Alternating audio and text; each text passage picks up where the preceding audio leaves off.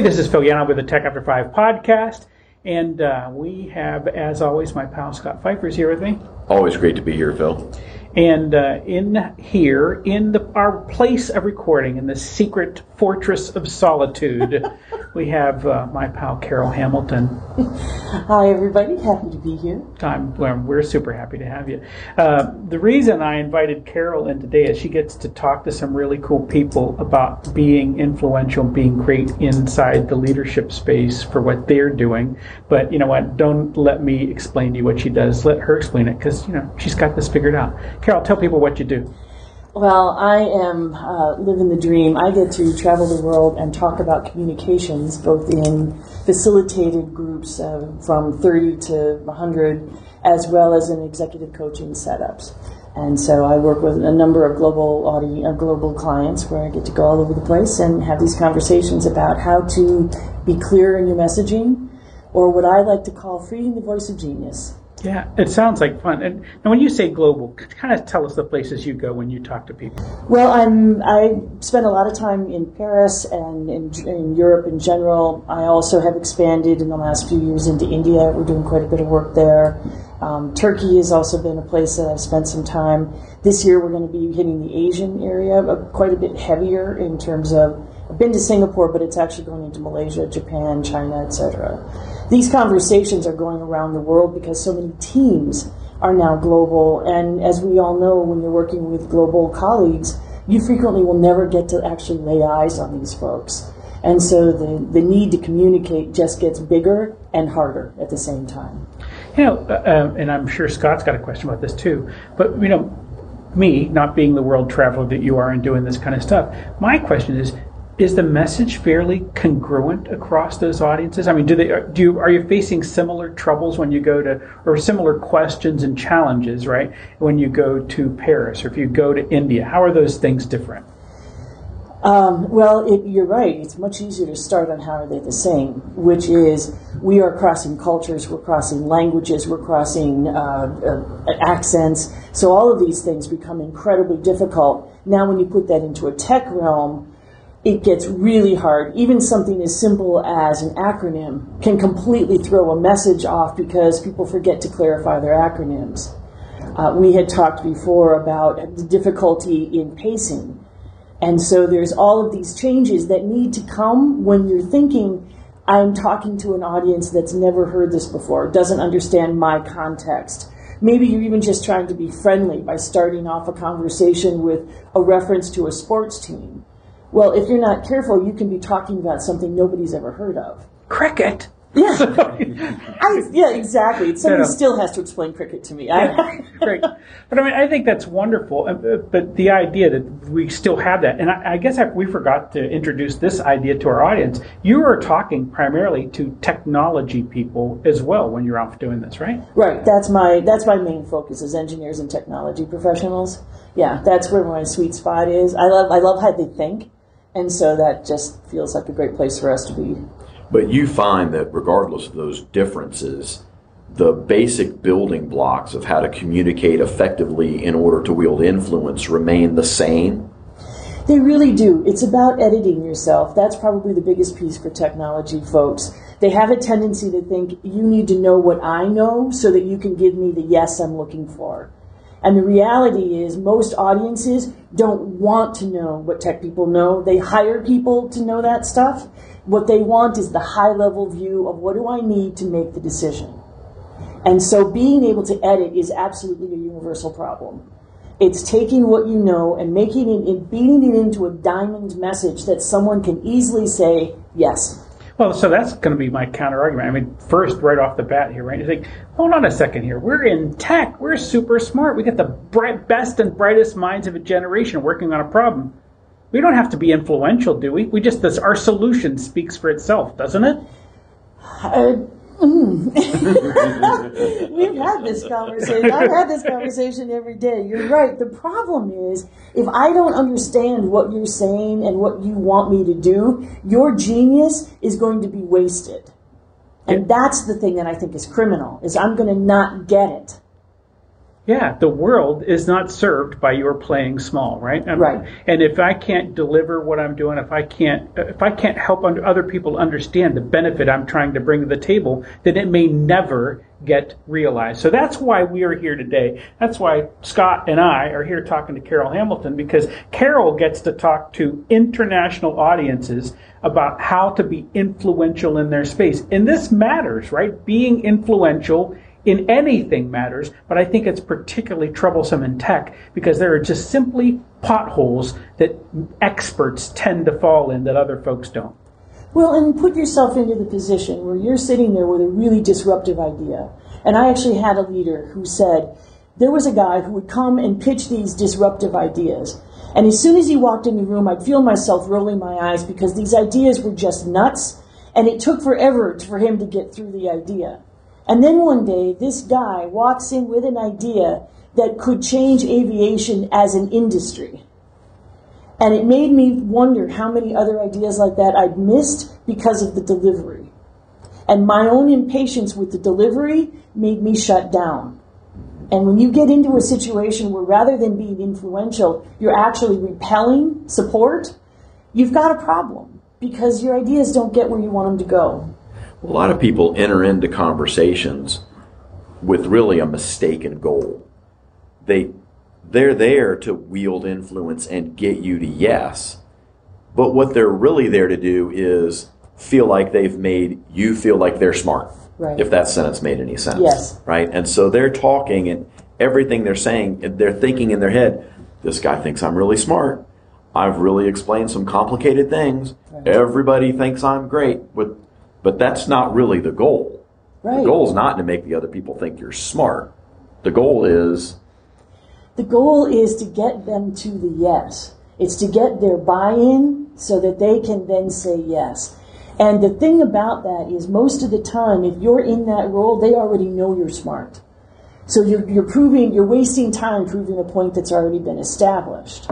I don't get you to yes by making you think I'm significant. Mm-hmm. I get you to yes by making you know you're significant. Yes, right. And I always, here's a great little tip that I encourage people to think about. If I'm pitching to you, whatever, and by pitching I mean you and I are having a conversation over lunch where I have this little idea I really want to take that I think could be something interesting.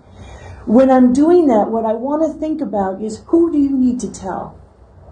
Who are you taking this idea to? Because the more complicated I give it to you, the less likely it is that you're going to be able to re-communicate that to somebody else. I love that insight. That is a great insight, right? Because how many conversations have you had where you have the conversation, the person you're talking to gets it, and they tell you that they get it, but then they come back to you and they say, I tried to explain it to my team and I just got completely lost. Right. And you went nowhere. And the resources then went to the not as smart idea, but easy to communicate. And we've all met the leader who has this giant title, and you think, how did they get there? They're not that bright, but it's because they understood how to communicate their ideas. I tell leaders that I work with all the time when they're in a competitive situation that they have to win the narrative. Right. They have to win the narrative. They have to tell a story that is more compelling and easier to understand than the other guy's telling. It doesn't matter who's right or wrong or who's better or worse. The guy that has the better narrative is going to win 9 times out of 10. Yeah, and I would add a bullet onto that, which is more memorable. I like that. Because if I don't have a memorable story that's easy to tell, to your point, you can't retell it for me. Yeah, and that is, quite frankly, the emotional engagement side of it, right? That's what we're trying to get done. All right, so again, I love this conversation. I think we've kind of established already the fact that, right, being influential in tech matters. Your tech is not going to speak entirely for you.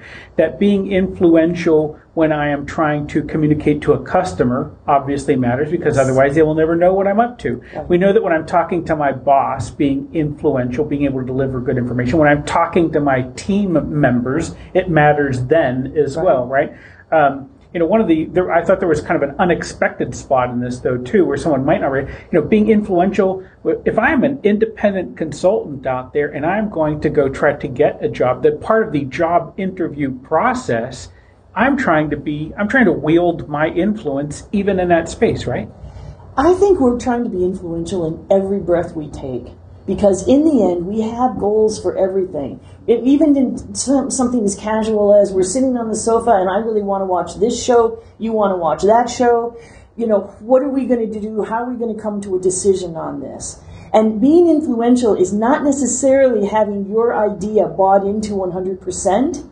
Being influential means that it is going in the direction of something that you're trying to achieve. And the reason I'm bringing that up is because I don't want influential to seem like there's no compromise in this, that it's my way or the highway. I don't think is influential. I think that's more coercion. And most people walk away from that dissatisfied.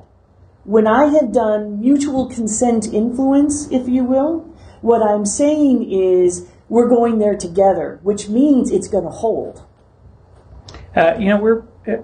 It's funny.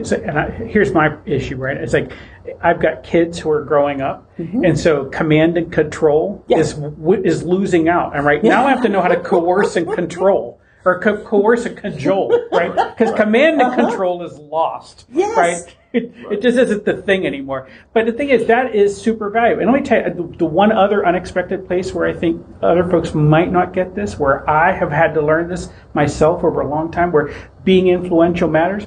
Volunteer organizations, right? When in a volunteer organization, there is no command and control, right? You don't get to look at anybody and say, you do that, and they go, no. Yeah, not gonna. Right. Or worse, they say, okay, and then turn around and do the exact opposite once you've left the room. Because leadership isn't about... You work around some dark cats. You look at manufacturing as a classic example where you get somebody who's fresh out of school, they've got this brilliant engineering degree, they know how to do it. They walk into a room full of people who are twice their age and have all this experience, and they say, okay, here's the new thing we're going to try. Well, if you're not influential, that's not going to change when you walk out of the room. And so it's really about getting your hands around not the control and command, but inspiration and influence. Yeah, and in companies of all sizes these days, that sort of military hierarchical structure where you wield influence just by virtue of your title is going away. Right. Workers aren't doing what you say just because you're the boss, and you're having to wield influence to your team that's below you because they're not going to follow you just because you have command. Right. And you're also having to wield influence horizontally and wield influence up. Right. And that horizontal leadership piece is so important because as you watch even just around the world, the change in approach to authority based on protests alone tells you that things are shifting. So walking in the room with, I have title and that's going to do the trick, is really a poor leadership technique that's no longer working. Yeah. And the people who have been there for a long time, who grew up in that, are really struggling because that's no longer working. Yeah, there are a lot of people out there that are stamping their feet and yelling and getting red-faced because they don't like this change that's happening. And you can certainly do that, but it's probably more effective to learn how to manage and lead and wield influence in this new era. Absolutely. Yeah, so I'm hoping that our tech audience has got the idea that we think influence is important, that they agree with us, right? So we've got them that far along the way. The neat thing is you've come to us with some ideas of how to get better at both accumulating and wielding influence in our communications. Sure. So I think the biggest piece is editing. And if I've said it before, it's because I think it's worthy of repeating. You must have a clear, concise desire or message, if you will. And I hate putting the word message on it because I don't want you to get the feeling that this is only applicable when you're standing in front of a room. If I'm meeting with you and we're having conversation and I want you to know something I'm thinking about, the more clear I can be on it, the better it's going to be in the next conversation and the one following. It means there will be a next one. Yeah, so having the content together, right? And so I know that one of the things that I think about in there, right, if I'm going to communicate something important, before I even get started, I think about the beginning, middle, and end. How I'm going to start to introduce this, how am I going to work my way through it, and then what do I think the end of this looks like one way or the other, right? What is the action I'm looking for at the end? But, again, you're starting here with the idea that if I'm going to be influential, I need to start with some clarity in my own thought and clarity in what I'm communicating to others, right? Getting my content straight up. Yeah, because, and this is especially true if I'm outside of your realm. So if I'm not a part of your daily life where I understand how you think and where you're going, and you need to get my attention, which is what clarity is about, and hold my attention, you need to start with a statement, an executive summary, in no more than 2 to 3 sentences that say what it is that's on your mind. Put the bottom line up front. Give me the bottom line, and do not give me some mystery. This is old school, where we're going to talk about the history of the topic, then we're going to talk about the current status, and eventually we're going to wander around into the big reveal of what this could take us to. We got to start there. You got to get me interested, engaged, excited in the first 2 sentences, because if I'm not, your competition will. And there's too much pressure on us to listen to other messages, going right back into the story you're talking about. I agree with that 100%. I've been in so many presentations where the person on the other side seems to believe they're a showrunner on Lost. And they're creating this dramatic story arc that's going to get me to this big aha at the end. And 7 years from now. And 2 minutes into the conversation, I'm like, would you please get out of my office? Exactly. And unless you have a compelling story like Lost, you're in serious trouble, right? Because even if you do. Yeah, I mean, how often? Yeah, I'm not going to watch that again. Right. I've been there. I've seen it. I certainly don't want it in the business context, and especially if I shortcut you and ask you, can you please give me the bottom line up front? And you're like, oh, we'll get to that. Oh, yeah. Now I'm done. Oh, yeah, and now you've just committed suicide.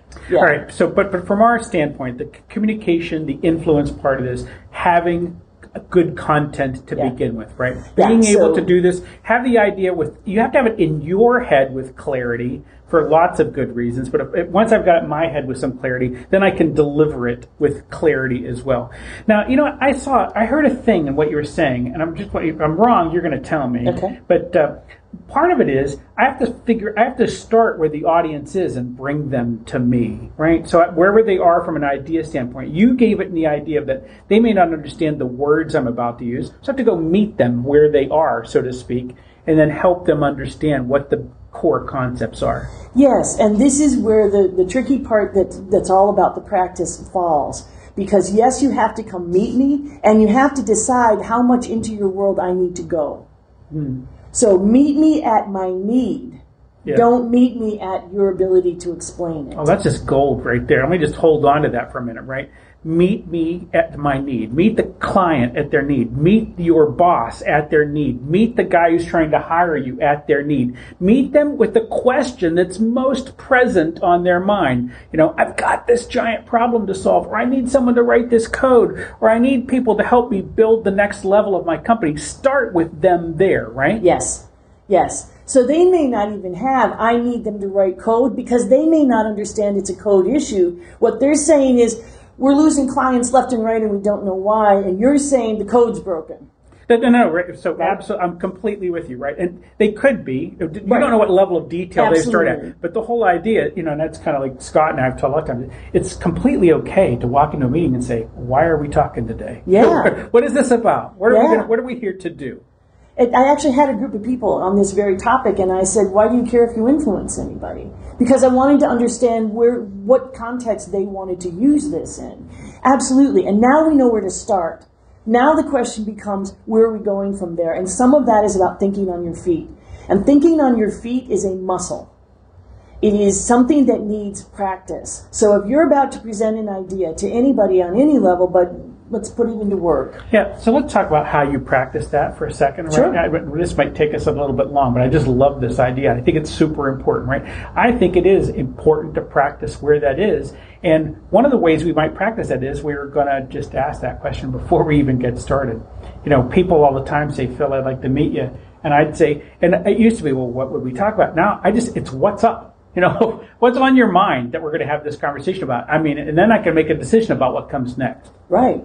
And that's a really important point, is that you think you're calling to make an appointment to have the conversation, and yet you need to be ready to have the conversation because people's time is so short. The greatest gift they have to give you is time. They want you to cut to the chase. So that's where you already, before you even pick up that phone, need that 30-second, this is what I'm talking about. And it needs to be pointed at your needs so that you go, wow, not only is that a good idea, but that actually solves a problem I have. Yeah.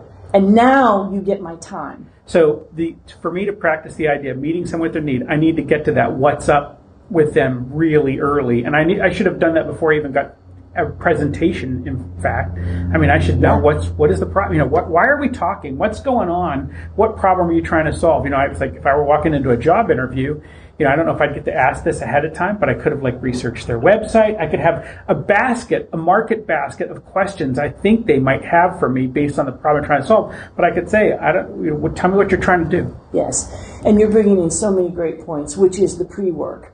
So we went in and did a presentation at a group, big bank in Canada, and in our proposal, we had gone into their website and pulled out their buzzwords. Every company, every group has its own buzzwords, and we went in and put them into our proposal. And when we were halfway through our pitch, the guy we were pitching to said, "You've clearly read our website." And he said, "You're the first ones. Nobody's ever used any of this verbiage." People notice that stuff. Oh, they absolutely do. Can I tell you just the worst thing to do is to walk into a meeting and say, "I haven't read your website." Yeah. Well, and I've had that happen. Yeah. I've had people come in and they're trying to pitch me on things like, I really didn't. I'm sorry, I didn't have a chance to take a look at this. I'm like, yeah. Well, what did you do? Yeah. Why are we here then? Yeah. I'm sorry, you're in tech, and was I just in the phone book next? I mean, what happened there? Yeah. However that might be. Yeah. But the same thing happens with Q&A. So the best thing you can do is put your idea in front of any human being you can see, preferably outside of your realm, and say, "Fire away. Here's my idea. What are your questions? What are your questions?" Because you're trying to figure out what the questions are before you get into that even executive summary, because that means you're going to address it. So an example I can use, it's super easy. You walk in and you say, "I want to buy a car." And the salesman says, "Well, here's everything you need to know about cars. It's da-da-da-da-da." You say, "Great, how much is it?" "Well, here's what you should really know. It's about this, this, and this." "Yeah, but how much is it?" You need to walk in some settings, you need to walk in with the number. How much do you need? Yeah. "Oh, I want to do this." "Well, how much is it?" "Well, we haven't really done that yet." "Well, go away till you have." So one of your concepts that you told us about ahead of time, right, is the fact that you have to practice the idea of thinking on the fly. Yes. Right? I get it. And I know that some people are just wired for that and some are not. If I'm not wired for that, do you have any advice for us on how, someone could get better at that? Yeah. Biggest thing you can do, breathing exercises. And I know that seems completely irrelevant, but it's actually not. Because the more tense you are, the less flow of blood you're going to have, and oxygen is food for the brain. You need your brain to be working to think on the fly, which means breath control is your best friend. Whether you do yoga, meditation, go running, whatever it is that you do that helps you understand how to manage breath control, it will change your life. I really like that, and I haven't heard that before. That's really great advice. When I was coaching law students and pre-law students, we would do effective speaking in that context. And one of the things we would always tell them is, if you're nervous, your heart beats faster, and everything speeds up. And so even though you hear yourself talking at a normal pace, everybody around you hears you talking really fast. Right. So you have to speak. If you know you're nervous, if you know your heart's beating, you have to speak in a way that seems slow to you for it to seem normal to other people. Right. And that goes along with that breathing, trying to calm that heart rate down will also help with that. Yeah, there's some really great breath exercises you can do that are really simple, such as there's this thing called 4x4x4, where you breathe into the count of 4, you hold it for the count of 4, you breathe out to the count of 4, you hold it for the count of 4. Doing that 4 times prior to a delivery can really change everything. They've actually done tests on it. It changes the dopamine. It changes all sorts of levels in your body. Some people call that square breathing, right? Yes. Yeah. When you do that, however, the chances of that working 2 seconds before the biggest presentation of your life, it's very likely the adrenaline will still overrun it, and so it won't have as much impact. If you could do it 30 days prior, once a day, leading into it, it can make all the difference in the world. There's a really great resource that's even shorter, which is called 1 Moment Meditation. And it's got an app in it that you can go in and set the app to come, and once a day it comes in and says, "Hey, you got a second? Got 30 seconds, 60 seconds?" And for 60 seconds, you go into nothing more than paying attention to your breath. that teaches your body how to do it. So then when you get into that situation where you're about to have this big conversation, you take one deep breath and your body says, oh yeah, I know what to do. And the muscle memory takes over instead of the adrenaline. And it doesn't stop the adrenaline, but it lowers that stress rate. I'm sure you saw this with your lawyers, is that it lowers it enough to keep the blood flowing, which lets your brain work, and all of a sudden everything gets easier. Now you add into it, you know what you're going to say because you've practiced those opening words, which are the most difficult, is the opening words, and you practice those. And now it's smooth sailing because your confidence is going up with each moment. I love that because if you practice and check your speech speed, and you've practiced, okay, I know how fast I can talk, that people can follow me and all that. But if you practice calm and then play juiced, it's not going to work. So you've got to come up with a strategy to either practice juiced or not be juiced when you're performing, right? Yeah. There's a great book on it called The Putting Bible that talks about how when you're putting and it's Sunday afternoon and you're in the lead and you get into putting and the adrenaline just starts rushing in and suddenly your putt goes, into the next course, it's because you haven't practiced with adrenaline. It's very hard to practice with adrenaline. But, so for our tech audience, I just want to make sure that that's a golf reference because I'm not sure they would actually know. Yeah, I know. I'm sorry. No, that's an old one for me. But it's the whole idea that in that stress, there's going to be adrenaline planned for it. Yeah. And if you can create adrenaline-driven situations, such as being asked Q&A in an uncomfortable place, that can help you build that muscle. Yeah, no, I think it's absolutely true. And quite frankly, having done it a few times and building up a little bit of, oh my God, this happened and I didn't die. Was that what I was afraid of? Yeah. Whoa, was that what I was afraid of? Because it worked out okay, right? I think that's really good. By the way, I just want to do a little nerd drop here because, one of the meditations, I must not fear. Fear is the mind killer. Fear is the little death that brings total obliteration. And I love this because Carol's face is completely blank. Scott, having read Dune, knows exactly what I'm talking about. Yeah. From 1964, folks. But that book's been out a long time. You should be reading that. But the idea of having some meditation for yourself, some way. But I love the square breathing. I tell people to do this a lot myself. I practice getting control of your breath because if you get control of your breath, your body will follow. And your mind will follow, right? And it's just so much fun that you brought this up today because I had a son in a stressful situation last night, and I practiced this with him. And he thought it was magic when it was done. He just thought this was like complete magic. And he's like, and I said, and I looked at him, I said, how do you feel now? And he just gave me this thumbs up. And I got this little boy looking at me. He's like, all right, and I've taught you how to do this for yourself. And now he can do it when he needs it. They're putting it into schools left and right. Yeah, I think it's absolutely good. So, but that was a long answer to our question of how can I get ready for that Q&A thing, right? How can I be prepared? And the idea is like, I can't do this all at once, just as both of you have already said. But if I practice the idea of putting myself in that, I will get good at this. This is like everything else in the world. With practice, you will get good at being in stressful situations and answering questions on the fly, right? And I think that's such an important point because I hear over and over again, I wasn't born with it. And I watch people with supposed innate charisma, and I'm not one of them. But the reality is I'm a massive introvert. And this was an incredibly big task for me to learn, but I saw the value and decided it was worth facing the fear and trying and failing and being willing to get better. And just like any other thing you get better at, anybody can learn it. You don't have to be born with it.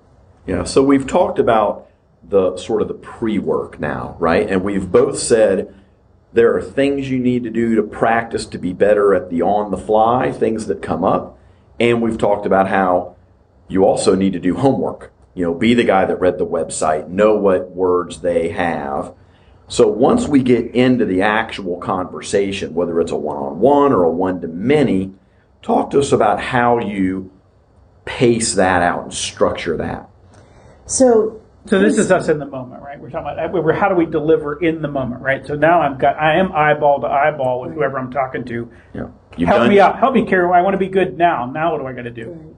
And this is where you want to remind yourself you're not talking at me. And so if we're face to face, which is the ideal way we can do it, my power of observation should always be enforce. So if you're looking at your watch, once I can probably look over, but by the time you've looked at your watch twice, it's time to stop talking. Something's gone off rails. I am no longer capturing your imagination. You are somewhere else. Now, that may be about me or may not. I don't need to take it on as this is my problem. What I do need to do is stop talking and find a way to get you talking. I need to get you engaged. And there's a rule of thumb. If you're talking for more than 6 minutes, they're in a coma. They're just not listening anymore. 6 minutes is way past the point of attention, and that's really important on the phone. Yeah, no matter what you were talking about, what they're thinking about is milk, bread, eggs. Yes, you are white noise. They're going through their shopping list. And they're thinking, when is this over? The thing, I love the fact, because you said, if they're looking at their watch twice, and that's the way it used to be. I mean, and I'm the guy that might have been looking at their watch twice, but now it's their phone, Carol. I mean, in a meeting, people pull out their phone, and they have gone to another world. They are on another planet. Yeah. They're on planet Facebook while you're talking. Yes. And that's just what happens. So you've got to figure out how to be truthfully engaged, right? Well, and this is legitimately engaged. Yeah. So the thing that I love the phrase they pull out their phones, they don't put them away. So the phones are out, and the bigger task is, can I even get them to set it down? And I don't set anybody up for that anymore because it's almost a physical impossibility. So at this point, I am no longer waiting for them to close their computers, put down their phone. I'm looking for, do they raise their heads? Yeah. Do I even get a nod up that might offer some level of eye contact? Then I've got their attention, and I have to understand whatever I just said worked. You have to be more interesting than a Baby Yoda You do. in order to hold control of it. Isn't it? Yeah. That's a high bar. No. It is. I mean, the new Star Wars, trailer is out, and you've got so much competition. So the way that you get good at this is to edit, be high impact and short, and then get them involved. Patrick Lencioni, who wrote the book 5 Dysfunctions of a Team, is quoted for saying, "People will not buy in until they weigh in." If you have dropped your executive summary and you're not getting a question of some sort, then something isn't aligned yet because they're not engaged enough to ask questions. Yeah. Now, what we see, and I hear all the time, is, I start my presentation, and by slide 2, they're inundating me with questions. They're screaming questions at me, and I can't move forward. And my tendency is to say, wait a minute, I'll get to that in a minute, which is death.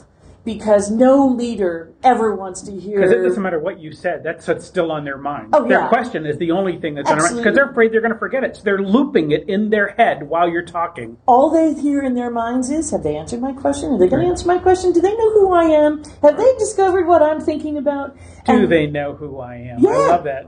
Yeah, because there's a little ego at senior leadership on occasion. Yeah, it happens. Yeah. Not all the time, but sometimes. If they don't care about my question, then they don't care. Well, who's the agenda for, right? Who is this for? It's for that, whoever that audience is, whether it's one person or 1,000. And when you say, I'll get there when I get there, what you're saying is, this is for me, not for you. And you're trying to seem like the smartest guy in the room. You want them to know everything you know. They don't need to know everything you know. You don't need to be the smart guy. You're already in the room. Yeah. The mindset that I think is really critical is to look at questions as gifts, not interruptions. Yeah. If they're listening enough to ask a question, you've accomplished something. And you certainly know what they're telling you what they think. Yes. You become a mind reader because it came out of their mouth. Yes. Right?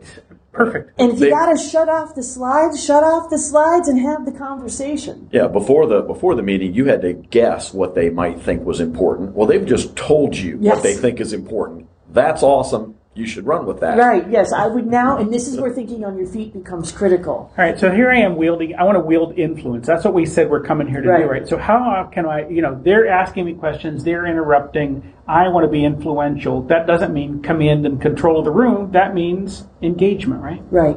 It's all about engagement and letting them in. Now, this is not to say that you aren't going to get some weird or off-the-wall question that's going to take you way off topic.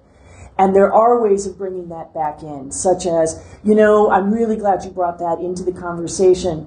What I was thinking is, for today, we were going to focus on this, but would you prefer if we went in that direction, or would you like to stay in the direction we intended? And the reason I bring that up is because going to battle with people you're trying to influence by saying, we're going to do this and this is my topic, does not strike me as influential. Now you've got war, and if they have title, they win. Yeah. But what you're trying to do is say, here's the power. What do you want to do with it? Yeah. Now you're going to, and 99% of the time they're going to say, oh, you know what, you're right, that is a different subject. Why don't we get back to the subject at hand? Yeah. And they'll hand it right back to you. And now you've thought on your feet, but you didn't have to switch topics. Right. So tell me, again, we're out delivering now. I just want, give me some ideas of other things that I need to be aware of while I am talking either one-on-one or one-to-many, so that I can wield that influence properly. Anything else in your bag of tools? I'm always watching body language to see if I'm getting resistance. I'm always watching if I'm, for example, right now getting nodding heads is important. Am I talking to only one person? Because it's really easy to get hooked into the smiling face in the group and ignore the frown. But the frown may be your decision maker, so you got to make sure you're engaging engaging each person. You're going to want to bring it back into, am I on the right track? And if you're not, bail. Going extra time doesn't help. There's some great examples of Q&A where people were answering questions and found themselves in the weeds. It happens to all of us. Just stop. Don't keep going thinking, eventually I'm going to run into an awesome answer, because that doesn't work, even though you can probably fill 20 minutes. Put down the shovel and step away from the hole. Yes, exactly. So be watching for that. Be watching for if someone gets a thought on their head that says, something else came up for them, and let them have the floor if it's appropriate. If that's somebody where you feel like, I just made a difference here. So I feel, did I read that right, that you're having a response to this? Is that what you were thinking, or could you just kind of check in with me? If you have no idea and they're just blank faces and they've been blank faces and that's not culturally normal, because there are cultures where that's normal, you come back and say, why don't we just take a quick temperature check? How are we doing? Yeah.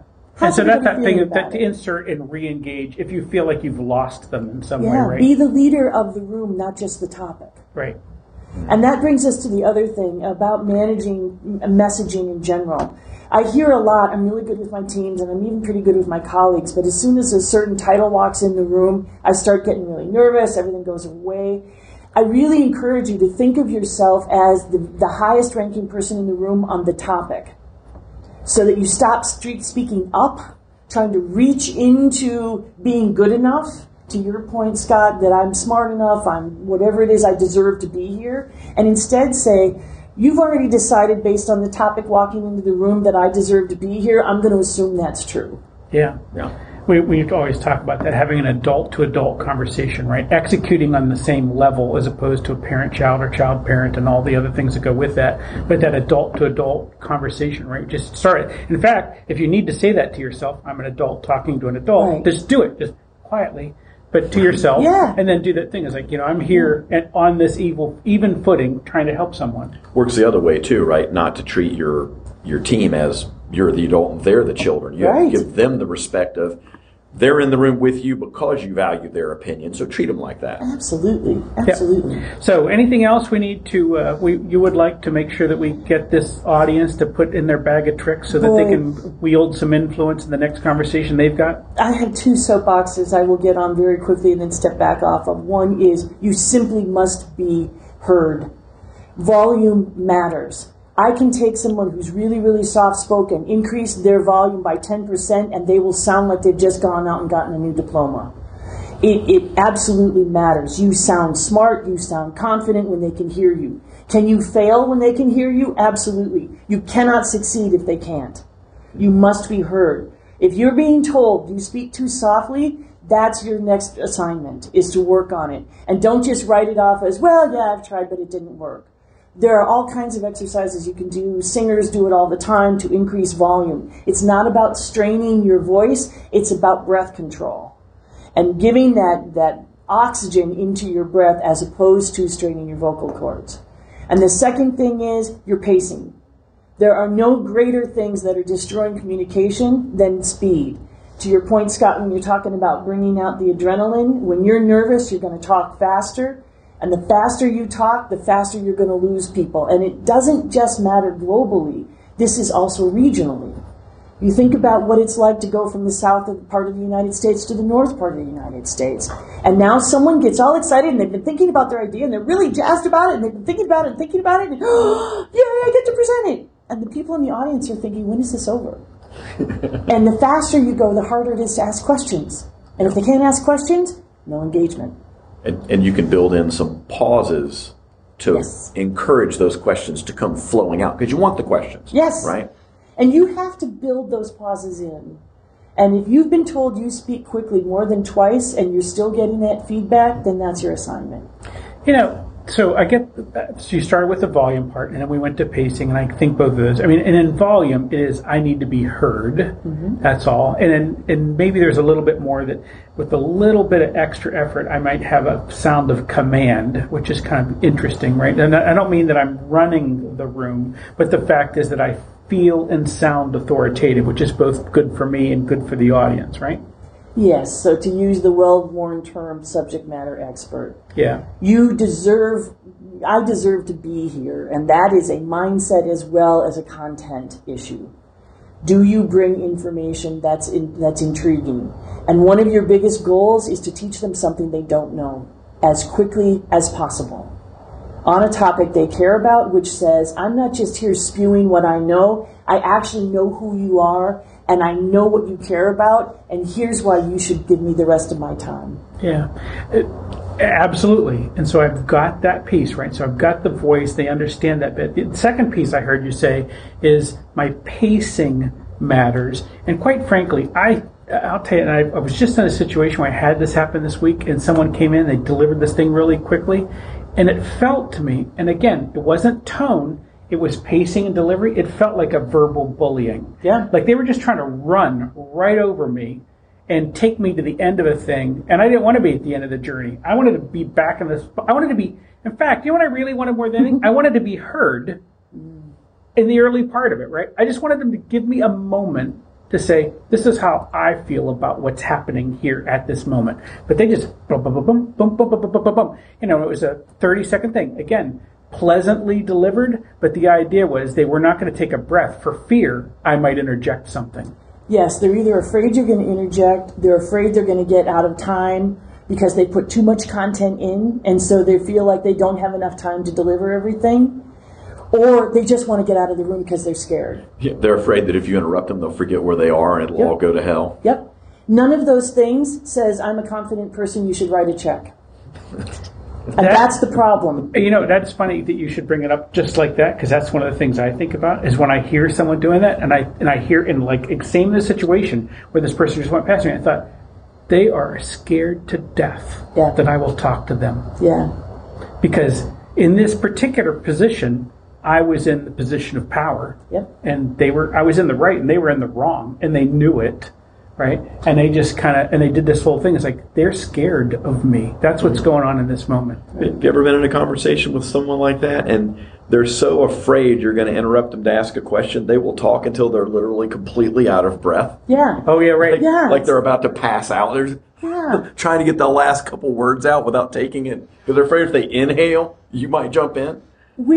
And you know, I mean, in all fairness, there's a chicken or the egg argument that goes on here, because there are senior leaders who have come from that history, and their goal is to interrupt. And so there's two sides to that story, but the challenge is most of us in having this conversation are the ones who are talking to the power, whether it's the client or whoever it is we're trying to influence.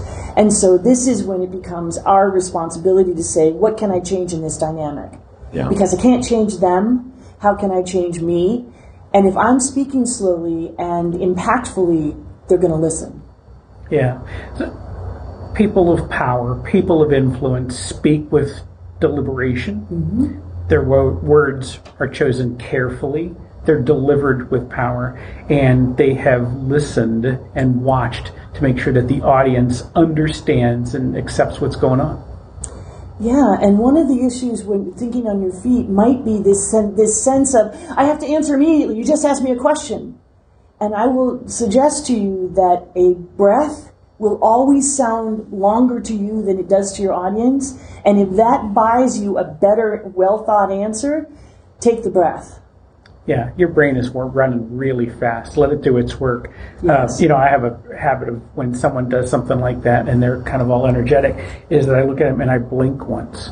And the whole idea was just to slow this whole thing down for a second, right? And it's like, okay. I love that blink once technique, because the pitfall people fall into when they try to do that, the take a breath thing, is they verbalize it with an or a well or a wind up word or something like that, and that can be really bad. That makes you seem like you know what you're doing. Yes. Yeah, holding the mic open like that is not a power move. Right. No, that is not something a person of influence has to do. Right. And that, too, is a practice. So whenever you hear those filler words, those those ahs, that's your brain saying, I have to have a word, I have to have a word. And teaching yourself to be comfortable with moments, micro moments of silence. Yeah. So this is part of one of the exercises that we do, and I would suggest to anybody, if you've been told you speak too quickly, grab a random paragraph of words that you're familiar with so you're not stumbling over them, and read it out loud at your normal speaking pace in front of somebody. Then go back and put slashes in every 5 to 7 words. And then read it again, and every time you come to a backslash, take a micro pause. And then ask your audience the difference.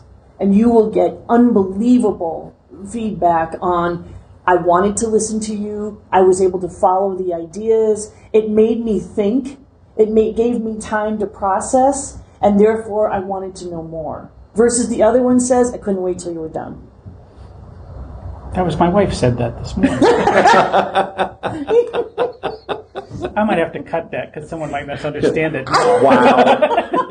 Rose, I think we're about out of time. We are way over for time. But this is just such a fascinating conversation. I love talking to you. I love the conversation. I love the fact that we're out helping a bunch of people, I think, with this.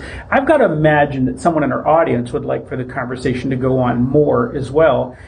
If they want to find Carol Hamilton and they don't have her in their speed dial like I do, how do they find Carol Hamilton? Well, they can find me at Carol Hamilton Live on LinkedIn, and that's probably the fastest way because I travel quite a bit. That's the one that gets to me immediately. They're also welcome to call me. It's Carol at Red Fox Road. They can email me also. So, yeah, I do a lot of individual coaching, and it's all dependent on what it is you need. Sometimes we just have one session, and there's just a little tweak, and it's all better. And other people decide to do a little bit more in depth. Sometimes somebody will have a particular situation that's coming up, and they want some help getting prepared, honing the message, that sort of thing. So it's really about whatever level it is that they're trying to find, that I'm more than happy to see what I can do to be of use. Yeah, I think that'd be great. I mean, if you're stuck in a moment, right, where you're trying to get something done and it matters to you, whether you need to deliver your information with influence and power and you feel like you're not ready for that, I would come to you to say, all right, where am I? What's going on here, right? Why does this not feel right to me? What's going on? And I would love for Carol Hamilton to help me out with that, and I would think folks in the audience might feel the same way about it. Well, if not me, someone, because don't expect yourself to have been born with this as a gift, because you've got all these other gifts. Go get some help. Yeah. It's a skill. It's a skill. It's a developable, learnable skill. Yeah. Well, I think this is wonderful. Thank you for the conversation, Carol Hamilton. Pleasure to be here. Thanks. Thanks, Carol. Bye.